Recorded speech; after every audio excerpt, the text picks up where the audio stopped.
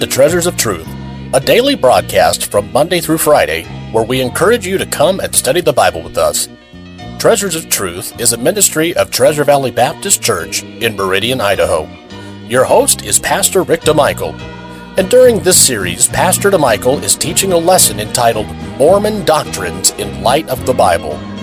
Come find out what the Bible has to say on this issue.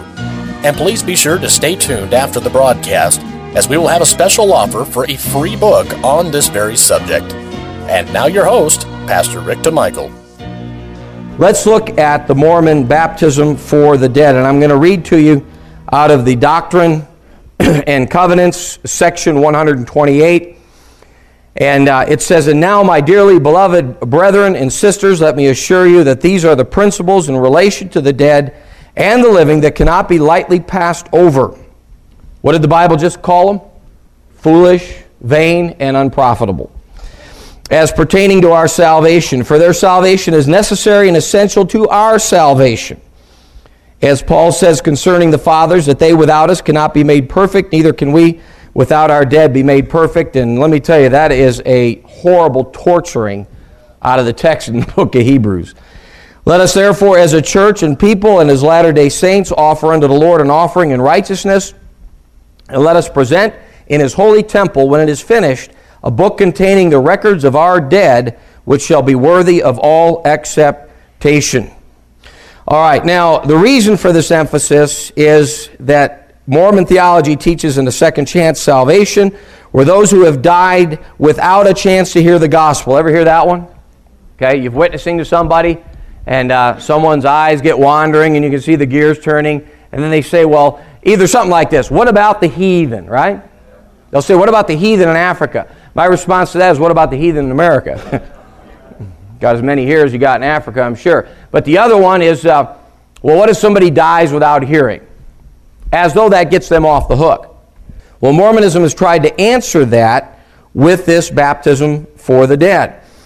And, of course, the teaching is that they can be baptized by proxy via a living member of the Mormon Church. Joseph Fielding Smith stated in Doctrines of Salvation by Joseph Fielding Smith in Volume 2, page 230, under the title of Divisions in the Spirit World, he says, "All spirits of men after death return to the spirit world. There, as I understand it, the righteous, meaning those who have been baptized and who have been faithful, are gathered in one part, and all the others in another part of the spirit world. This seems to be true from the vision given to President Joseph F. Smith and found in Gospel Doctrine. What the Lord really said to the thief," now he's referencing Luke 23, "what the Lord really said to the thief is that he would be with him in the world of spirits, and there he would be taught the truth, as this seemed to be his desire upon the cross." I don't remember all that in that conversation. I've heard of reading between the lines, folks, but that's some pretty big spaces between the lines. I mean, that thief turned to the Lord and said, "Lord, remember me when thou comest into thy kingdom." And Jesus turned to him and said, "Today shalt thou be with me in paradise." I don't remember anything about dwelling in the spirit world and being taught and progressing and so forth and so on. McConkie references this in Mormon Doctrine on pages 761, 762. And then in the same book on page 755, he says this: "The righteous spirits in paradise have been commissioned to carry the message of salvation to the wicked spirits in hell." So you've even got them preaching and doing work there. So you've got all this second chance stuff going on, and you got this sort of a circle of helps going on the earth and in the next world and so forth. And again, it's just not found in the Scriptures. Those who accept Mormonism in the spirit world, according to Mormon theology, must have a mortal do their baptism and temple ordinance for them in order to enter the celestial kingdom. Thus, we've got Mormons doing vicarious work for the dead in their temples, and that's what's found in a work temple. That's one of the things they do, and to my understanding, that's what's being done here in Boise on a regular basis. All right, let's take a look at some of the scriptures that are rested, and in particular, 1 Corinthians chapter 15, verse 29. We'll go to the very text where this doctrine was supposedly based upon. But let's first look at 2 Peter chapter 3. And 2 Peter chapter 3, verse 16. 2 Peter 3:16, and also in all his epistles, speaking in them of these things, in which are some things hard to be understood, which they that are unlearned and unstable rest. Look at that word rest, W-R-E-S-T. Now that's not rest in the sense of taking a rest. That's rest in the sense of wrestling, turning, pushing, twisting, pulling. You get the idea? We're wresting the Scriptures here, is what's being said here according to 2 Peter chapter 3, as they do also the other Scriptures to their own destruction. Remember I said to you there's a lot of people going to hell over Acts 2:38? A lot of people going to hell over Matthew 16, verse 18. There's a lot of people going to hell over 1 Corinthians 15, verse 29. Not the verse itself, but the wresting of the verse out of context. He says, to their own destruction. Ye therefore, beloved, seeing ye know these things before, beware, lest ye also, being led away with the error of the wicked, fall from your own steadfastness. All right, let's turn to 1 Corinthians chapter 15. And this portion of a verse is going to be wrested to create a teaching that is contrary to everything else in Scripture on the subject. All right, 1 Corinthians 15, verse 29. Else what shall they do which are baptized for the dead, if the dead rise not at all? Why are they then baptized for the dead? Now remember, the context of 1 Corinthians 15 is what? The resurrection. And there were those there that were denying the resurrection of the believer. And of course, Paul, in this chapter of 58 verses, deals with this error from a number of angles, including the idea that if the dead rise not, then Christ is not risen. And if Christ is not risen, then our whole faith is vain.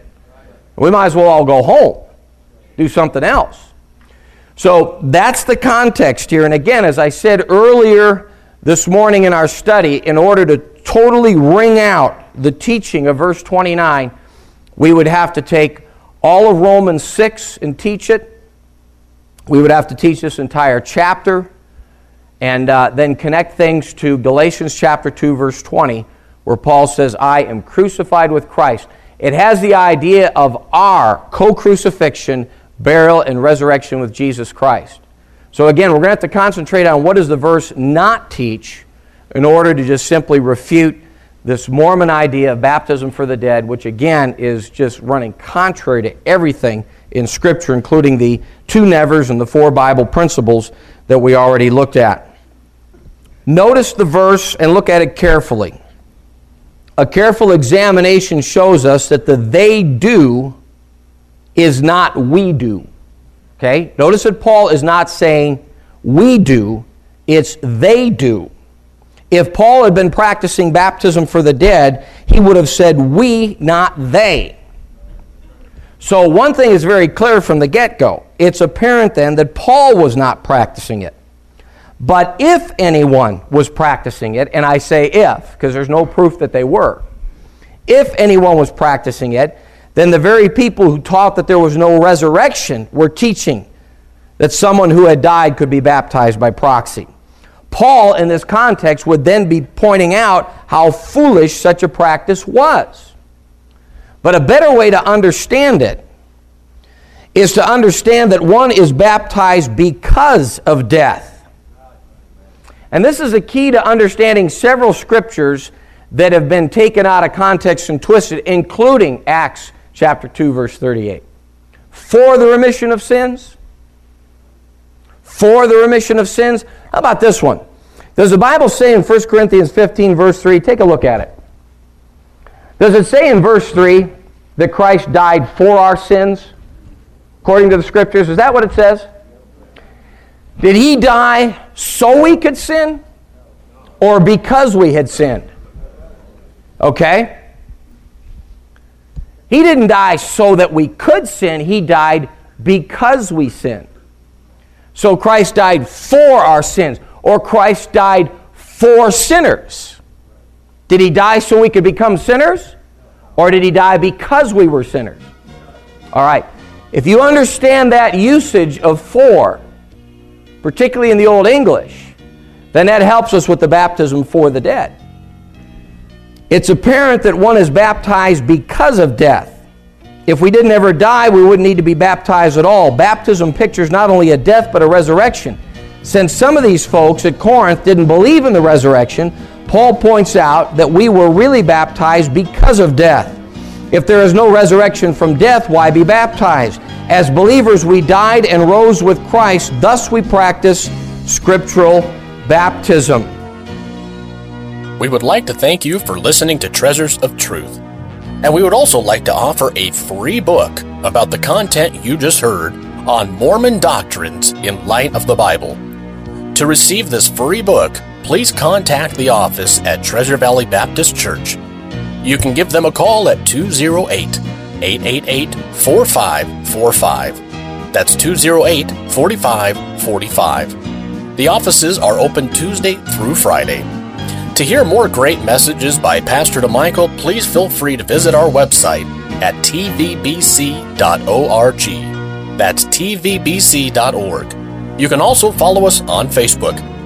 Treasures of Truth is a ministry of Treasure Valley Baptist Church in Meridian, Idaho, and we would love for you to come join us in our services. Our Sunday school begins at 9:30 with the morning service at 10:45. We also have a Sunday evening service at 5:45. We also have great kids programs on Wednesday nights. At 7 o'clock, we've got the Masters Club, which runs during the school year. And at the same time, we have a Bible study for the adults in the main auditorium. With specialized classes and programs for all ages, as well as wonderful nurseries for the youngsters, Treasure Valley Baptist Church has a place for everyone. And don't forget about our vibrant programs for the teens and our college and career group. We hope to see you soon.